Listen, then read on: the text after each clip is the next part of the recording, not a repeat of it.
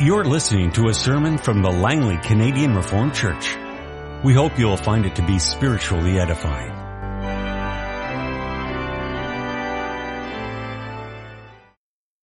Let's now open God's holy word together. We turn first in the Old Testament to the prophecies of Zechariah, and we'll read chapter 4.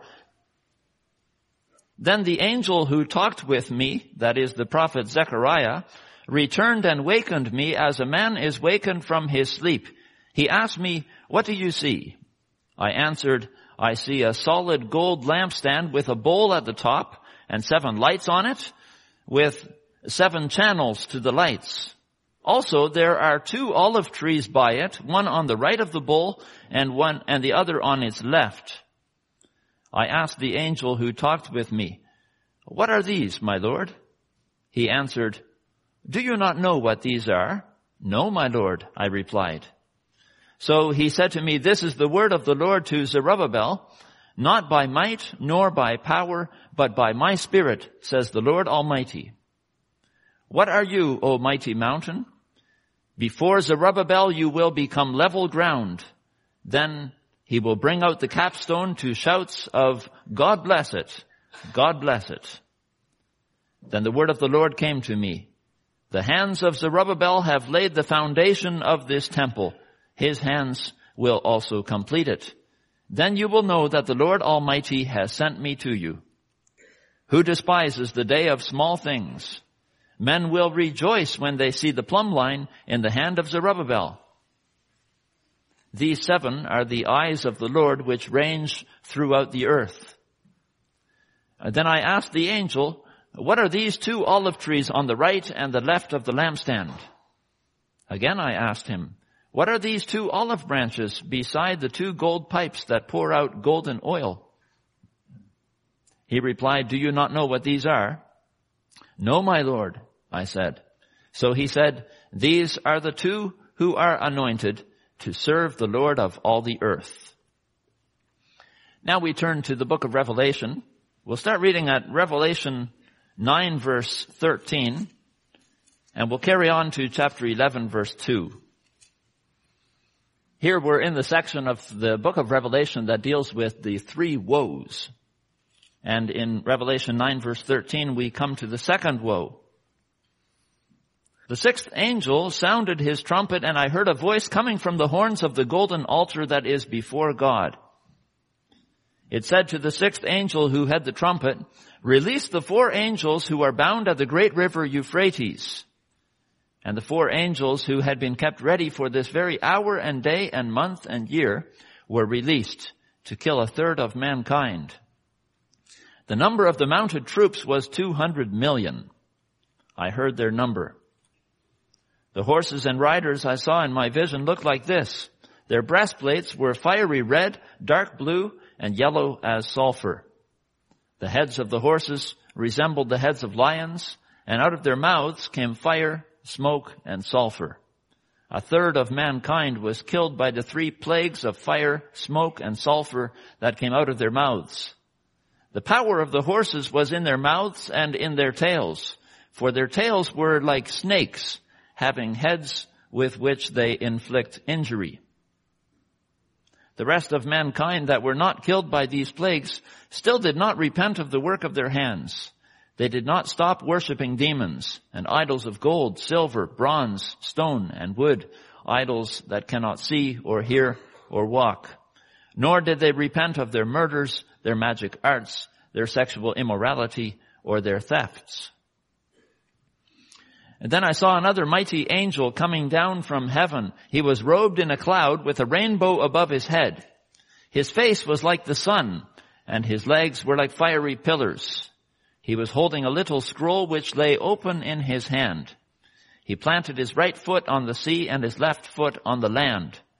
And he gave a loud shout like the roar of a lion. When he shouted, the voices of the 7 thunders spoke. And when the 7 thunders spoke, I was about to write, but I heard a voice from heaven say, "Seal up what the 7 thunders have said, and do not write it down."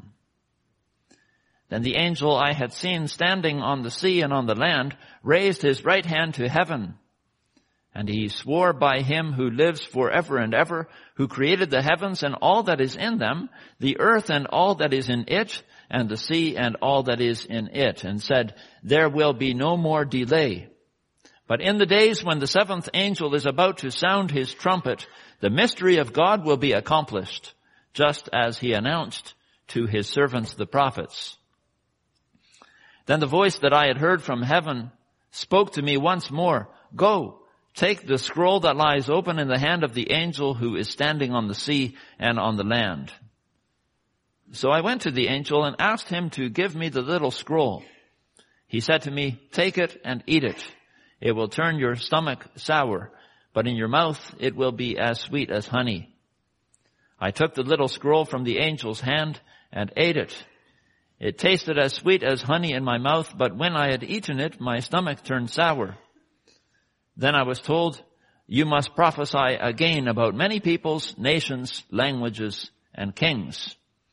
I was given a reed like a measuring rod and was told, go and measure the temple of God and the altar and count the worshippers there. But exclude the outer court. Do not measure it, because it has been given to the Gentiles.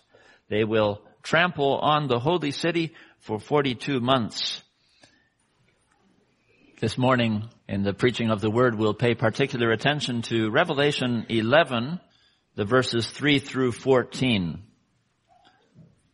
There, the Apostle John receives these words, and I will give power to my 2 witnesses, and they will prophesy for 1,260 days, clothed in sackcloth. These are the 2 olive trees and the 2 lampstands that stand before the Lord of the earth. If anyone tries to harm them, fire comes from their mouths and devours their enemies. This is how anyone who wants to harm them must die. These men have power to shut up the sky so that it will not rain during the time they are prophesying. And they have power to turn the waters into blood and to strike the earth with every kind of plague as often as they want. Now, when they have finished their testimony, the beast that comes up from the abyss will attack them and overpower and kill them. Their bodies will lie in the street of the great city, which is figuratively called Sodom and Egypt, where also their Lord was crucified. For 3.5 days, men from every people, tribe, language, and nation will gaze on their bodies and refuse them burial. The inhabitants of the earth will gloat over them and will celebrate by sending each other gifts, because these 2 prophets had tormented those who live on the earth. But after the 3.5 days, a breath of life from God entered them, and they stood on their feet, and terror struck those who saw them. Then they heard a loud voice from heaven saying to them, come up here. And they went up to heaven in a cloud while their enemies looked on. At that very hour there was a severe earthquake, and 1/10 of the city collapsed. 7,000 people were killed in the earthquake, and the survivors were terrified and gave glory to the God of heaven. The second woe has passed. The third woe is coming soon. Congregation of the Lord Jesus Christ, Revelation is not a book for the faint-hearted. It's filled with visions of death and destruction. The Lamb opens the 7 seals, and as each one opens, God's plan for the future takes shape before John's eyes.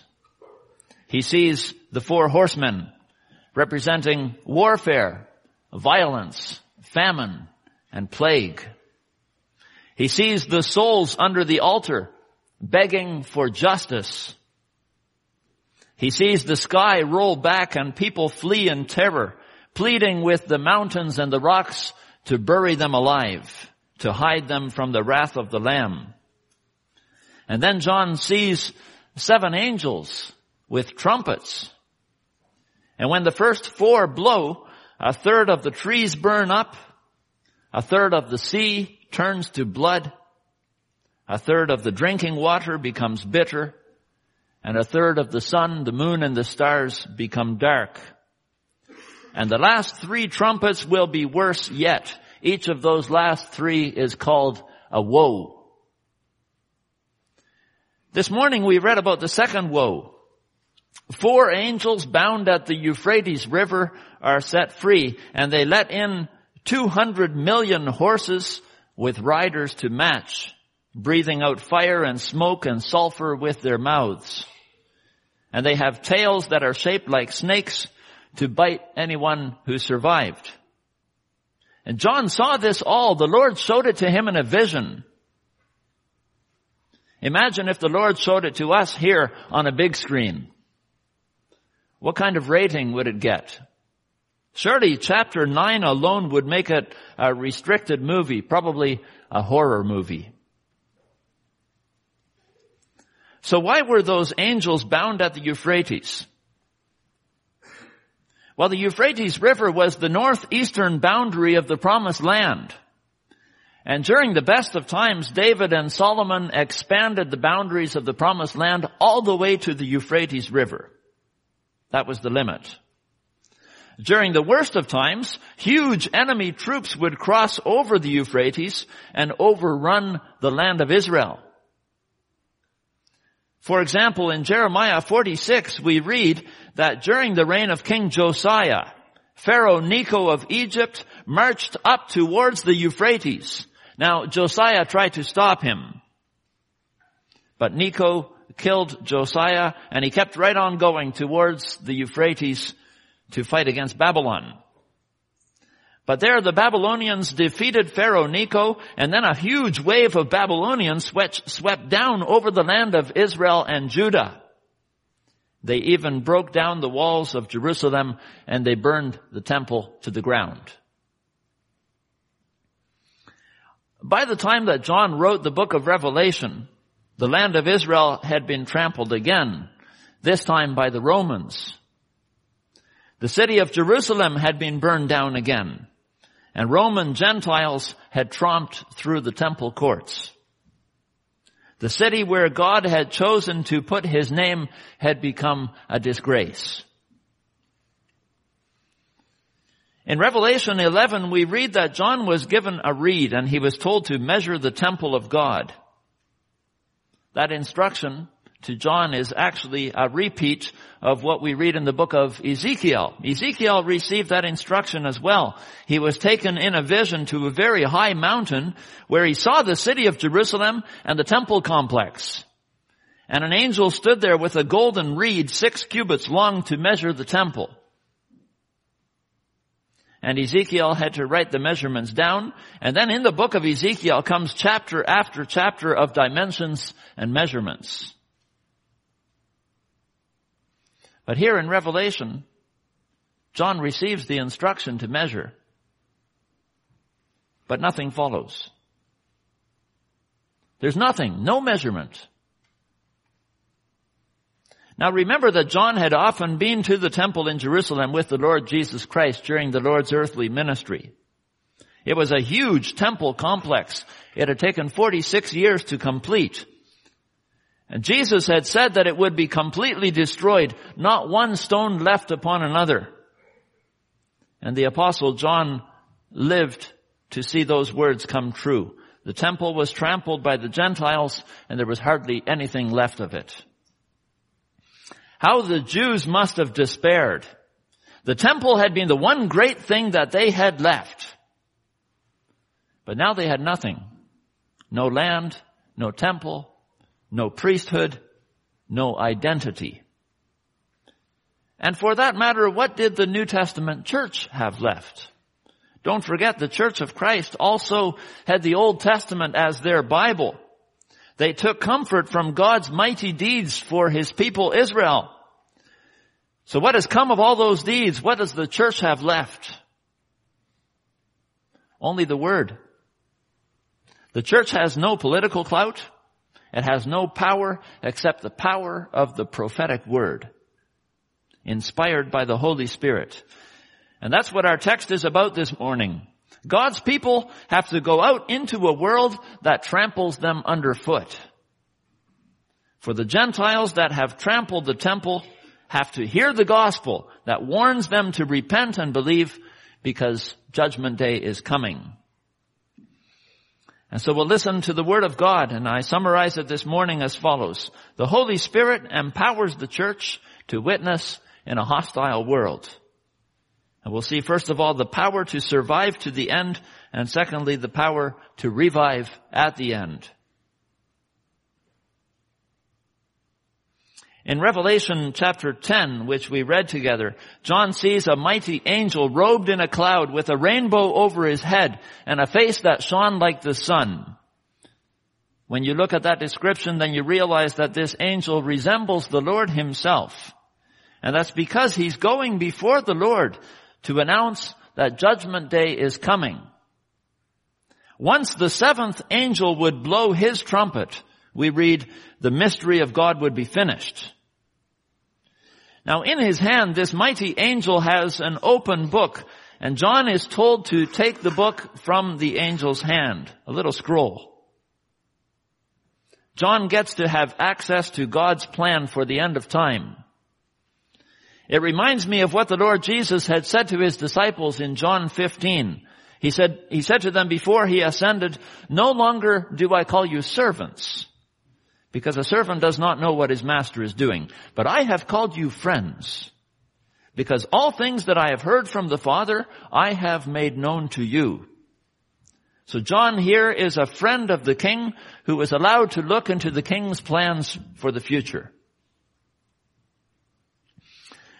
But when the angel gives him the little scroll, rather than opening the scroll and reading it, he tells John to eat it. It's also not the first time that this has happened in the Bible. That happened to the prophet Ezekiel as well. In Ezekiel 3, he had to eat a scroll and then he had to go and prophesy. And so too John is told that he will prophesy about many peoples, nations, and tongues and kings. Now, when John is given this instruction, he's of course in exile on the island of Patmos. So he could not very well go out and prophesy to the nations in person. What he had to do instead was to write the prophecy down. And that's why the book of Revelation is called a prophecy. Revelation 1, "Blessed are those who read the words of this prophecy." And again in the last chapter, Revelation 22, "Blessed, or rather, do not seal up the words of the prophecy of this book." So John is writing a prophecy down for the 7 churches. It's the last prophecy that the church will ever receive, because John is the last apostle. And when he's finished writing, then the Bible will be complete. After him, there will be no more revelation, no new prophecies anymore. The church has to work with this one.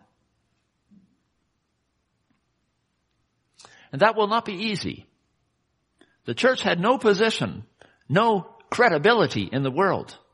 Christians at the time were perceived as a Jewish sect. They followed a leader who had been crucified by Rome. They originated in a city that had been trampled by Rome. They had no land, no power, no clout. Who would want to become a Christian? John learns that this is not going to change. Verse 2, "The Gentiles will tread the holy city underfoot for 42 months. Now what is that exactly, that period of 42 months? Well, let's break it down for a moment. If a month is 30 days, standard length, then 42 months is 1,260 days, the number that's mentioned in verse 3. 1,260 days, that's 12 months plus 24 months plus 6 months. A year plus 2 years plus half a year. A time, times, and half a time. You see? Those kinds of expressions all occur all over and over in the book of Revelation, and they're different ways of expressing the same period of time. In chapter 11, verse 2, it's the time that the Gentiles will trample the outer court of the temple. In Revelation 12, it's the time that the woman has to stay in the wilderness. In Revelation 13, it's the time that the beast was allowed to blaspheme against God's name and against his tabernacle. During all that time, God's people would be dispossessed. They would be deprived of their rightful inheritance, weak in this world. This time characterizes the whole period from the time of the apostles till just before Christ returns. It's a time of hardship. But it's also a time of prophecy. Notice verse 3 of our text. I will give power to my 2 witnesses, and they will prophesy for 1,260 days, clothed in sackcloth. My 2 witnesses, it says. Who are these witnesses? Quite frankly, brothers and sisters, our entire text must have struck you as rather bizarre. There are 2 witnesses. They're compared to 2 olive trees and also 2 lampstands. And they can shoot fire out of their mouths to kill their enemies. They can shut the sky to prevent rain. They can turn water into blood. And when they're finished prophesying, a beast comes out of the abyss and kills them, and everyone celebrates over their dead bodies until they rise from the dead 3.5 days later, and they ascend into heaven in full view of all their enemies. What in the world is it all about? The first thing to notice is that our text is not a vision. It doesn't say that John saw 2 witnesses. No, he's told about them. The result of eating that little scroll is that John receives a prophetic word, and that word comes in prophetic language. It borrows from the Old Testament prophets. Okay, so there are 2 witnesses, which means that their prophecy is trustworthy. According to the Old Testament, you could trust the word of 2 witnesses. One confirms the other. And that principle continues in the New Testament.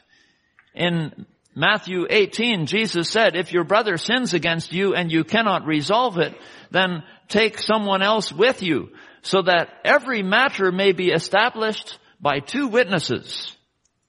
Where 2 or 3 are gathered, there am I in the midst of them. And that principle continues. Jesus sent out his disciples 2 by 2 so that each could confirm the words of the other. When the office bearers visit in your homes, they come in pairs, 2 of them. So 2 witnesses. Where 2 or 3 are gathered, there am I in the midst of them. Jesus said that in Matthew 18 in the context of his word about sin. Every matter has to be established with 2 witnesses. The idea that we get is that 2 witnesses is the smallest possible picture of the church.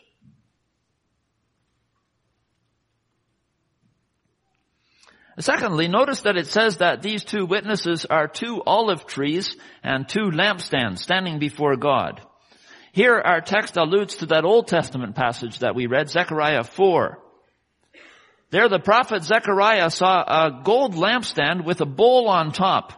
And the bowl was filled with oil that ran from 2 olive trees. The oil flowed through channels to the 7 lights to keep them burning. And this flowing oil from the trees that kept the lampstand burning, that was symbolic of a constant anointing with the Holy Spirit. The church does not need power or land or wealth to make a difference in the world. Not by might, nor by power, but by my Spirit, says the Lord. And then notice verses 5 and 6 of our text. If anyone tries to harm them, fire comes from their mouths and devours their enemies. Who does that remind you of? Elijah, right? When the king sent a commander with 50 troops to arrest him, Elijah said, if I am a man of God, let fire come down from heaven and consume you and your 50. And it happened twice. And then it says in verse 6 that the witnesses have the power to shut up the sky so that it does not rain. Again, that was Elijah. In the days of Ahab, he prayed that it would not rain, and it didn't until he prayed again. And then the second part of verse 6 says that the witnesses have the power to turn the waters into blood and to strike the earth with every kind of plague. And that, of course, reminds you of Moses. Moses in Egypt, turning the waters of the Nile into blood, striking the land with all kinds of plagues. Moses and Elijah were the two greatest prophets of the Old Testament, not because they were such mighty men in and of themselves, but because the Spirit did great things through them. And that same Spirit rests on the church. Two witnesses who prophesy. I said that that's the smallest possible picture of the church. A picture of the church fulfilling its task of witnessing. But is the church small? In the eyes of the world, perhaps yes. But in another sense, no, not at all. Two witnesses means that its testimony is true, and the church goes into the world with the spirit of prophecy that once rested on Moses and Elijah and later rested on Christ and finally was poured out on the church in fullness. What kind of message do these witnesses have to bring? Well, they wear sackcloth, which means that their message causes grief. They have the power to issue fire and plagues, which means that they bring a message of judgment and doom to the world. Verse 10 even says that these two prophets had tormented those who live on the earth.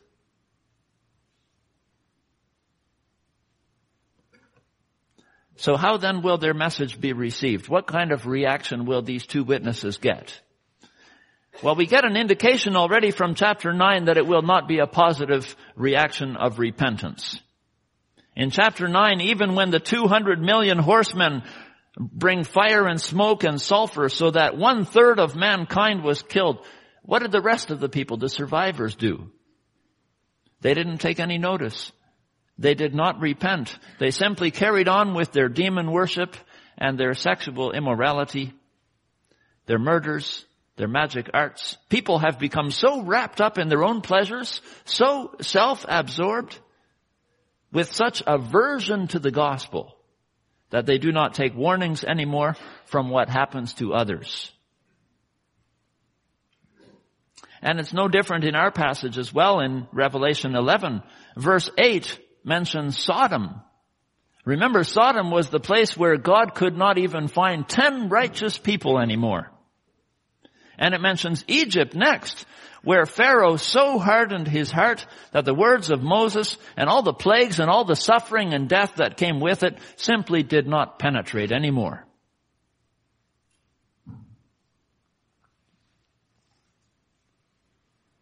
And so it is with the church and the witness that the church brings. Even though the church comes with all the power of the Holy Spirit, people resist his work. They are so caught up with daily pleasures that they have simply no interest in eternal salvation. Away with those doomsayers, eat, drink, and be merry. And yet the world will not so easily get rid of the church. For all the 1260 days of the 42 months, the full period of time, the church will continue to witness to the world. The gospel will continue to go out with the message to repent and believe. It's a remarkable fact, brothers and sisters, that the Old Testament prophets usually survived and they finished their ministry. God did not allow their ministry to be cut short. Moses was often threatened with death, but he lived 120 years and he did not die until his task was done and the Lord buried him. Elijah had to run from Jezebel. He feared for his life, and yet he finished his ministry. And then the Lord himself took him to heaven. Jeremiah was often threatened with death. He was called a liar. He was thrown into a mud pit. He nearly died of starvation in a dungeon. But he lived to see his prophecies come true. And the Lord Jesus Christ, in spite of all the hostility and the threats, did not die before his time. Not until he had fully declared the secret counsel and will of God. Only then did he become silent and go like a lamb to the slaughter. In our text, the church is pictured as two witnesses speaking out against an innumerable host of nations and kings and tongues. The church looks far too small to survive. But the church comes with prophetic testimony, which is more powerful than the commands of earthly kings. And you can find that back in the Old Testament examples too. Think of Moses. He told Pharaoh that waters would turn to blood, and they did. Pharaoh might have ranted and raved, but he could not stop Moses' mouth. Elijah told Ahab that it would not rain, and it didn't. The word was unstoppable in the face of opposition. And so it was also with the testimony of the apostles in the New Testament. The Jewish leaders could whip the apostles, but they could not prevent them from speaking in the name of the Lord. The Roman leaders could put the apostle Paul in chains, but he said, "The word is not chained." The Pharisees wanted Jesus to stop the children from saying Hosanna, but Jesus said, if these children would stop, the very stones would cry out. He quoted from Psalm 8, "From the lips of children and infants, you have ordained praise to silence the foe." And so too, we may testify of Christ. We do not have to fear that the church will be silenced, because we don't speak in our own strength, but we testify of Jesus Christ in the power of His Spirit. The gospel will continue to go out until the last of God's chosen ones have been called to salvation. Notice the opening words of verse 7. Only when they have finished their testimony are the witnesses killed. And that brings us to our second point. The events of our text are called the second woe. And that's understandable when you read what will happen after the 1260 days are complete. It says that the beast will ascend out of the abyss, and he will attack the two witnesses, overpower them, and kill them. This parallels what we read later in the book in Revelation 20. There will come a time when Satan will be released from the abyss and will be given free rein. He will be permitted to gather all his forces against the church. Think also of what Jesus said when he was arrested in the Garden of Gethsemane. He said to those who arrested him, "This is your hour. It is the power of darkness." And then he became silent. His prophetic work was finished. And all the powers of hell were unleashed against him on the cross.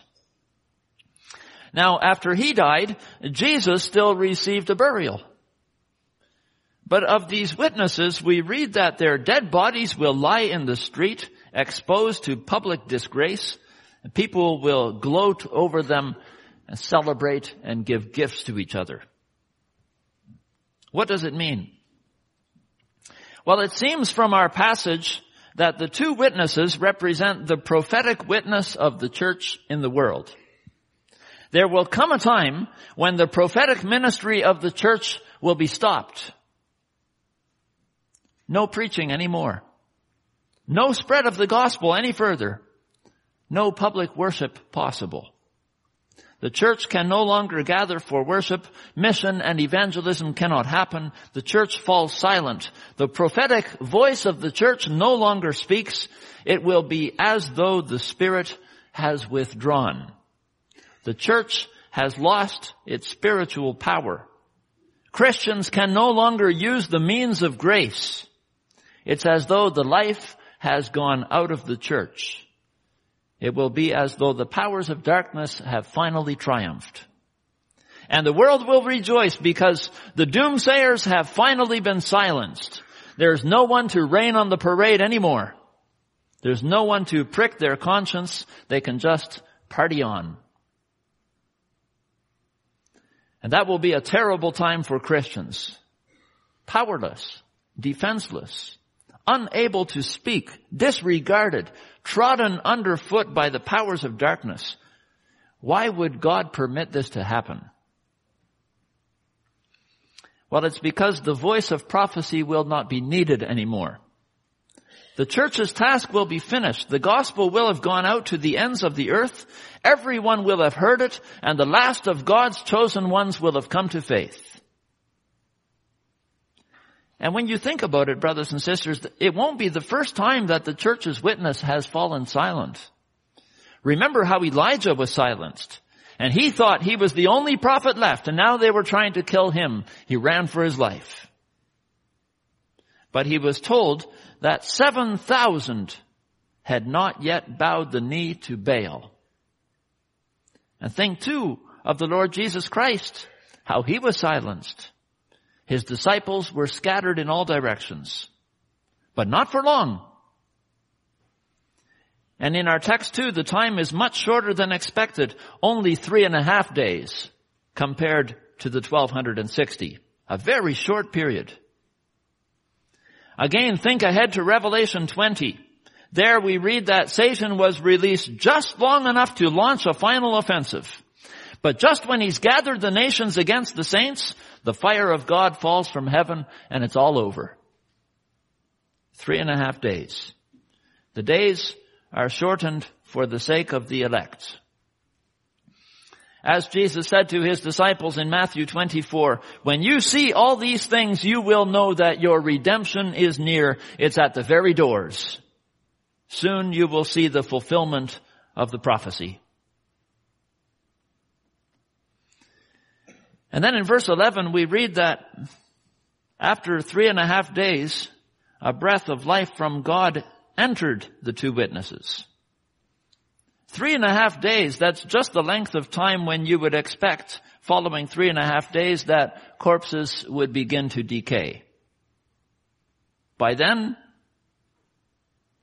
it would have been confirmed in all those who rejoice, the church ain't coming back. But just when people thought that the church was silenced for good, the church rises up again. The ascended Lord has intervened to deliver his people. And notice that the witnesses are pictured as ascending in the same way Christ did, to show that they really are witnesses of Christ. Everyone will see that their prophetic words were the words of Christ. It was all true. Judgment Day really was coming. They should have listened. But it's too late. The city which they trampled underfoot begins to fall down on top of them. Brothers and sisters, our text teaches that in the last days, the two sides will become more and more defined. On one side, the world will more and more hate the gospel and resist the work of the Holy Spirit. On the other side, the church, though suffering, though appearing as though small and without power, will continue to witness of Christ, warning that he is coming in judgment. There's no in-between. There's no room for compromise. Speak the words of Christ. Be prophets in this world. Not in your own strength, but in the Spirit of Christ. Warn your neighbors that this world will not last. Maybe they will wish that you would be quiet and stop bothering them with your doom and gloom.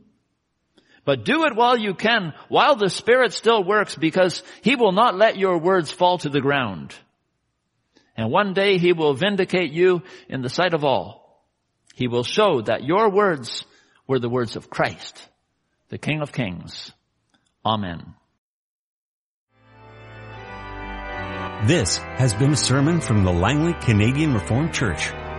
For more information, please visit us on the web at www.langleycanrc.org.